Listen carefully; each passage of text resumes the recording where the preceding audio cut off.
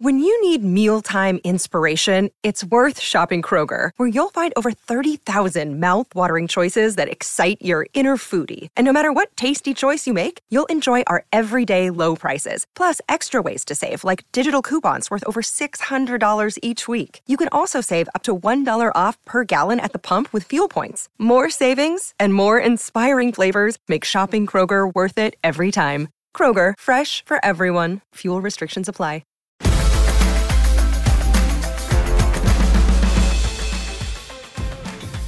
Hey, everybody. Welcome to the Curt Schilling Baseball Show, episode 59. We're getting close. Crunch time, Billy. It's coming. Yeah, it is. There's a lot of clarity for the postseason and a ton of ambiguity, which is good for the baseball, good for fans. And we're going to dive right in talking about Shohei Ohtani, who had his Tommy John surgery. Nothing surprising. The doctor said, I expect a full recovery. He'll be ready to hit without any restrictions opening day. And he'll be ready to pitch. In 24, he'll hit, and in 25, he's going to come back and pitch again.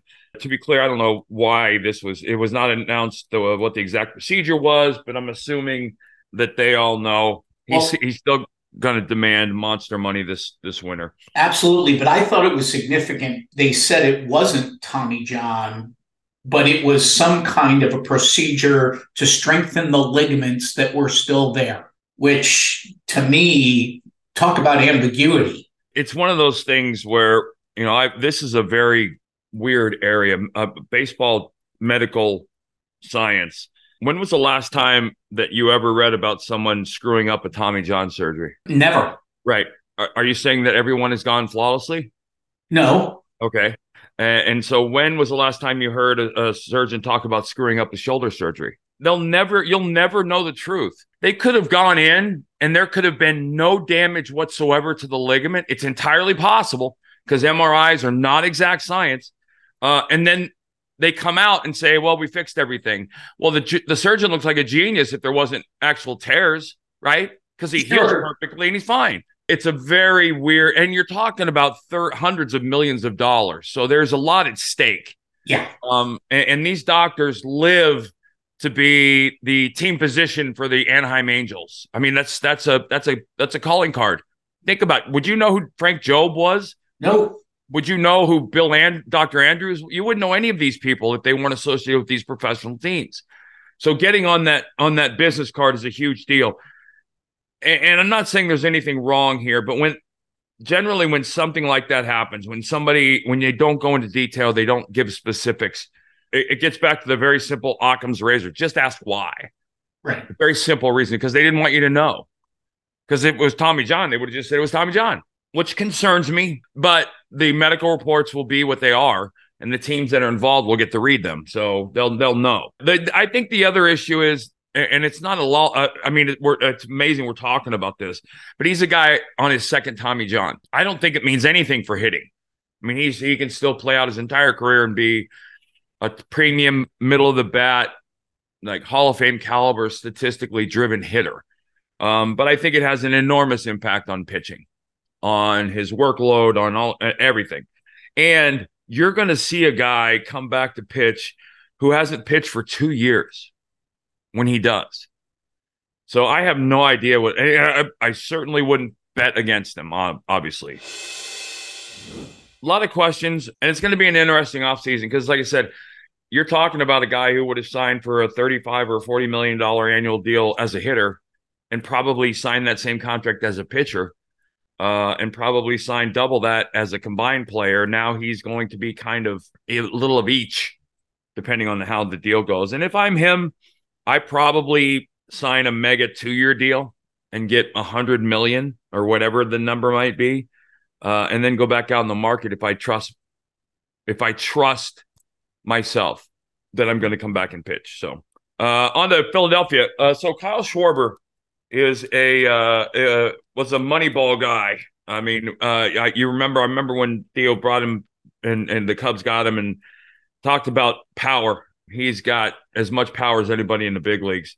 He hit a home run, and I think I saw it the other day, John, that went out of the stadium, Bill, and that was like 450 feet. Yeah, and I remember hearing Crucky like, "Oh my God!" Like when he hit it. But we mention it because as of Tuesday night, Schwarber was hitting 198 and he's going to become the first player in baseball to score 100 runs, knock in 100, hit more than 40, and then strike out 200 or more times, and have a batting average south of 200. And this reminds me, this is not Aaron Judge, but Adam Dunn, who was a guy who did this very thing. The thing about it is, and the reason it's a big deal, I think, in the day and age of sabermetrics, he's got a 345 on base percentage. And if you remember Moneyball, when Billy Beane was arguing with some of the players, he's like, what do I care how you get on with a walk or a hit? I don't care. And Schwarber has the league average is right around 320 for on base percentage. He's at 345, and he's going to have that year. Now, I don't know what that looks like from a contractual obligation, but he's a 40 homer guy who's going to drive in 100 and score 100, which means he's getting on base and he's driving in runs. He's doing he just doesn't have the batting average. And I think it further, and I hate to say this, especially as like an old school guy, but I think it further de-emphasizes batting average. It shows you that you can be a star in the big leagues, in the modern day sense of star, by not hitting. My argument would be if he actually was hitting about 240, his on-base percentage would be closer to 400. He'd have more home runs and all the other things to go with that. Well, and he is loved in Philadelphia. Well, he's one of those guys. He's kind of one of those. He looks like a blue collar guy, kind of thick build, heavy set. Doesn't appear to be the best athlete, but he's also obviously a phenomenal athlete. And like I said, his power is off the charts. It always has been. Getting into the fun stuff, though, we talked about the other day. It seems like the Orioles are in every conversation we have now around postseason. They went through Tampa, came back to win the last two, and a monster final game comeback in the 8th inning. City's going crazy. Then they run into the Astros, and you kind of look for maybe a little bit of a letdown. They take the first two from Houston, and they put Houston and Texas closer together. And Seattle and Texas have continued to win. So, going into Thursday's games, a half game, we're separating all three teams, which is awesome. The Astros, they'll host Kansas City for 3. Then they go to Seattle for 3, and they finish in Arizona with 3. And Arizona's in the wild card hunt, so those are going to be big games. Rangers go to Seattle. Seattle's got the toughest. 7 of the last 10, the Rangers and Mariners play. And then they got Anaheim with 3 in the middle. So Seattle's 10 games are against Houston and Texas, which, you know what? Control your own destiny. I would much prefer to have my destiny on the field opposing me rather than on the scoreboard watching. So that the AOS is going to play out fun. And, my God, I hate to say that Major League Baseball is just immensely successful in their forethought, but this wild card and this race are going to make it amazing. And I mean, you add in the NL wild card, and then, you've got kind of a unique situation. The top 2 records in the division winners get the bye. Well, now the Twins are creeping back because the Astros are losing. They're 4 back with 9 to play, which means they're probably not going to make it, but they have a shot because Correa went on the DL, plantar fasciitis. Royce Lewis is playing. Yeah, he missed Wednesday with his hamstring, and he missed one day over the weekend. So I think they're up against it, but still. But their last 9 games are Anaheim, Oakland, and Colorado. Right. So, that obviously opens up a door, but it's not under their control. And basically what that means right now, looking at today, Tampa and Baltimore are locked in. Whatever one of them wins the division wins the a bye. The other one doesn't. Obviously, again, that's monstrous. The Blue Jays are ahead of Texas and Seattle by a game for second. Yankees are their magic number to be eliminated is 3, so they're going to be going home very soon. Yes, but as a New York fan, which I grew up, the Yankees are never dead until the Yankees are dead, and that's why that made the rundown. Oh, yeah. Their magic number for elimination is 3. All we need is them to lose 3. There are Yankee fans who have gamed it out and figured out exactly how they can do it, and they're going to be crushed in a couple days, but we'll let them have their fun. Over the National League, the Phillies have the number 1 spot, wild card spot. They're up 4, so they're, unless you have an epic 64 Phillies collapse, They're up 4 with 10 left. Diamondbacks have a game and a half up with 9 left. Cubs are in third with 10 games left. The Marlins are a half game back. The Reds are a game back and 8 to play.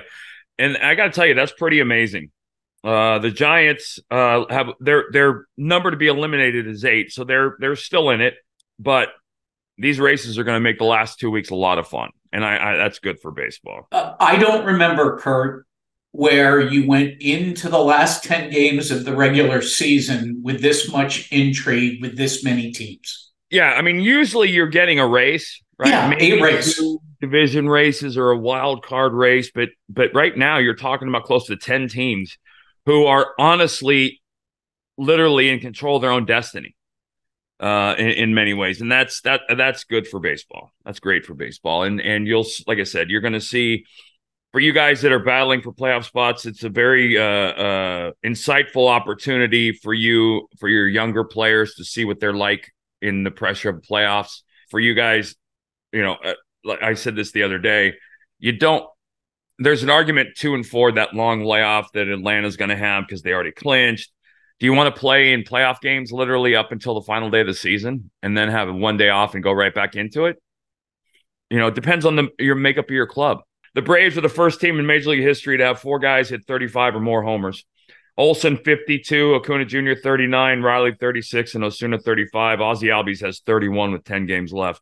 Yeah, I don't have anything to comp that to. I also argue, though, that is not as much a byproduct of great offensive hitters as it is in the reduction in quality pitching. I think that there is as much to talk about around the lack of quality pitching, and that being home run stuff, as opposed, you've got a league full of throwers where velocity is the key factor as opposed to a league full of pitchers. And you know that because there is no Jimmy Key. There is no John Tudor. There is no, who's Greg Maddux today? Those guys don't exist because there's been a de-emphasis in quality pitchers as opposed to an emphasis on hard throwers. And that's why strikeouts are up and home runs are up, because and you'll see it during the playoffs. It's really hard to watch as a pitcher too. But this is where I want you to talk about the best lineups you faced. Yeah, so the best ones that in the 1993 Blue Jays in the World Series were probably, at the time, hitting as well as any team I'd ever seen. You had Ricky Henderson, Roberto Alomar, John Allroot, Joe Carter, Paul Molitor, Pat Borders, Tony Fernandez. They were as good as, and they were in the cusp of winning a second World Series, consecutive World Series. Right up to Joe Carter walking us off. The late 90s Yankees, with Jeter and O'Neill and Tino Martinez and Posada. How about the late 90s Mariners? Joey Cora, A-Rod, Griffey Jr., I would Martinez. Tell you that I still think the best lineup I ever saw was the late 90s Indians with Lofton and Manny Ramirez and Tome, Roberto Alomar, and Joey Bell, Albert Bell. I mean, they didn't win more. We didn't even bring up Jim Thome, right? Hall of Fame. I mean, like that was pretty sick. That was probably the best lineup I saw. I don't think I faced that lineup. But I did see the late 90s Yankees, and then that 93 Blue Jays team gets a nod. And I got to tell you, don't go to sleep on the Cardinals in the early thousands. The Cardinals, we had a great series with them. That was when they had McGuire, Roland, Edmonds, Pujols, Renteria, Vina, and then you added Scott Rowland to that mix as the 2000s went on.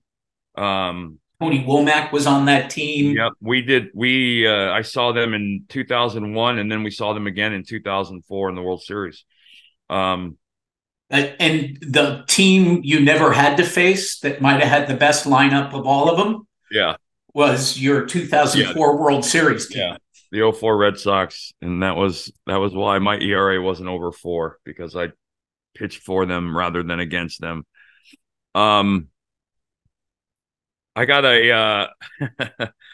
So this is a story near and dear to my heart, actually. Yusei Kikuchi of the Blue Jays left his Tuesday night start against New York in the sixth inning with neck cramps. Neck cramps. He expects to make his next start. Kikuchi said it was possible that the cramps were related to him getting only 11 hours of sleep the night before, as opposed to his typical 13 or 14. He had struck out 7 and given up a run in 5 innings. The Jays won the game.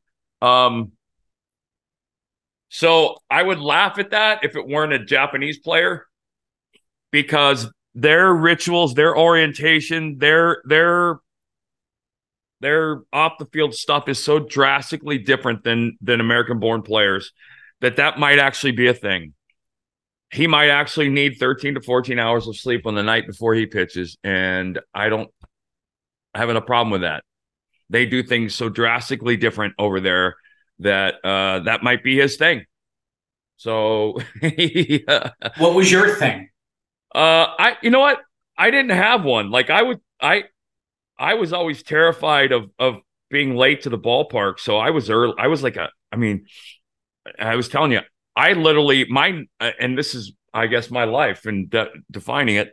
My nightmare now, and I've had it recently, is I have a nightmare that I wake up at like 6:45 for a 7:30 game that I'm pitching. And when I wake up, I literally can't breathe. Like, because I have to hurry up and get to the ballpark. I can't do any of my stuff. I have to go out to the mound, like literally not warming up. Like I know it's probably in the scale of things a first world problem, but that's my nightmare.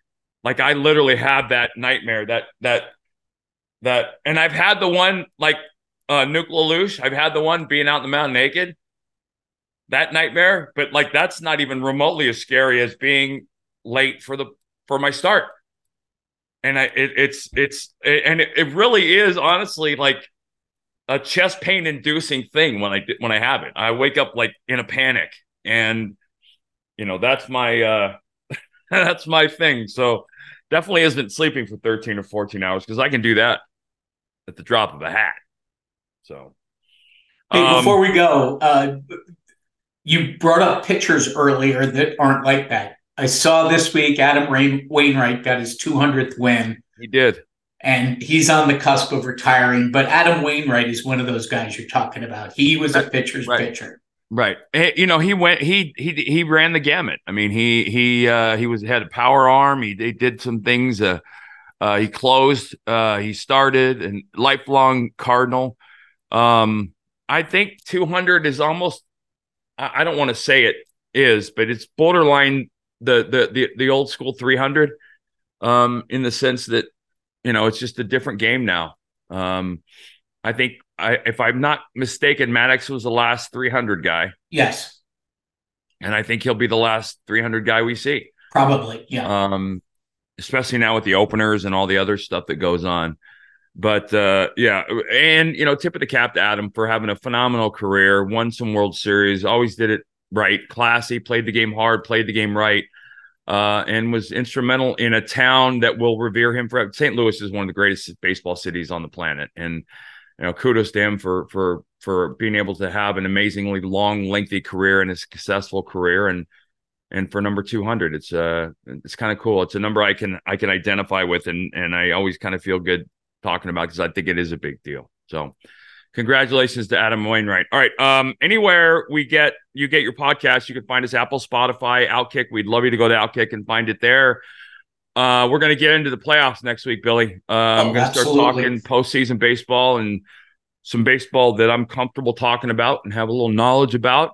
Give you a preview, but I'll give you a hint.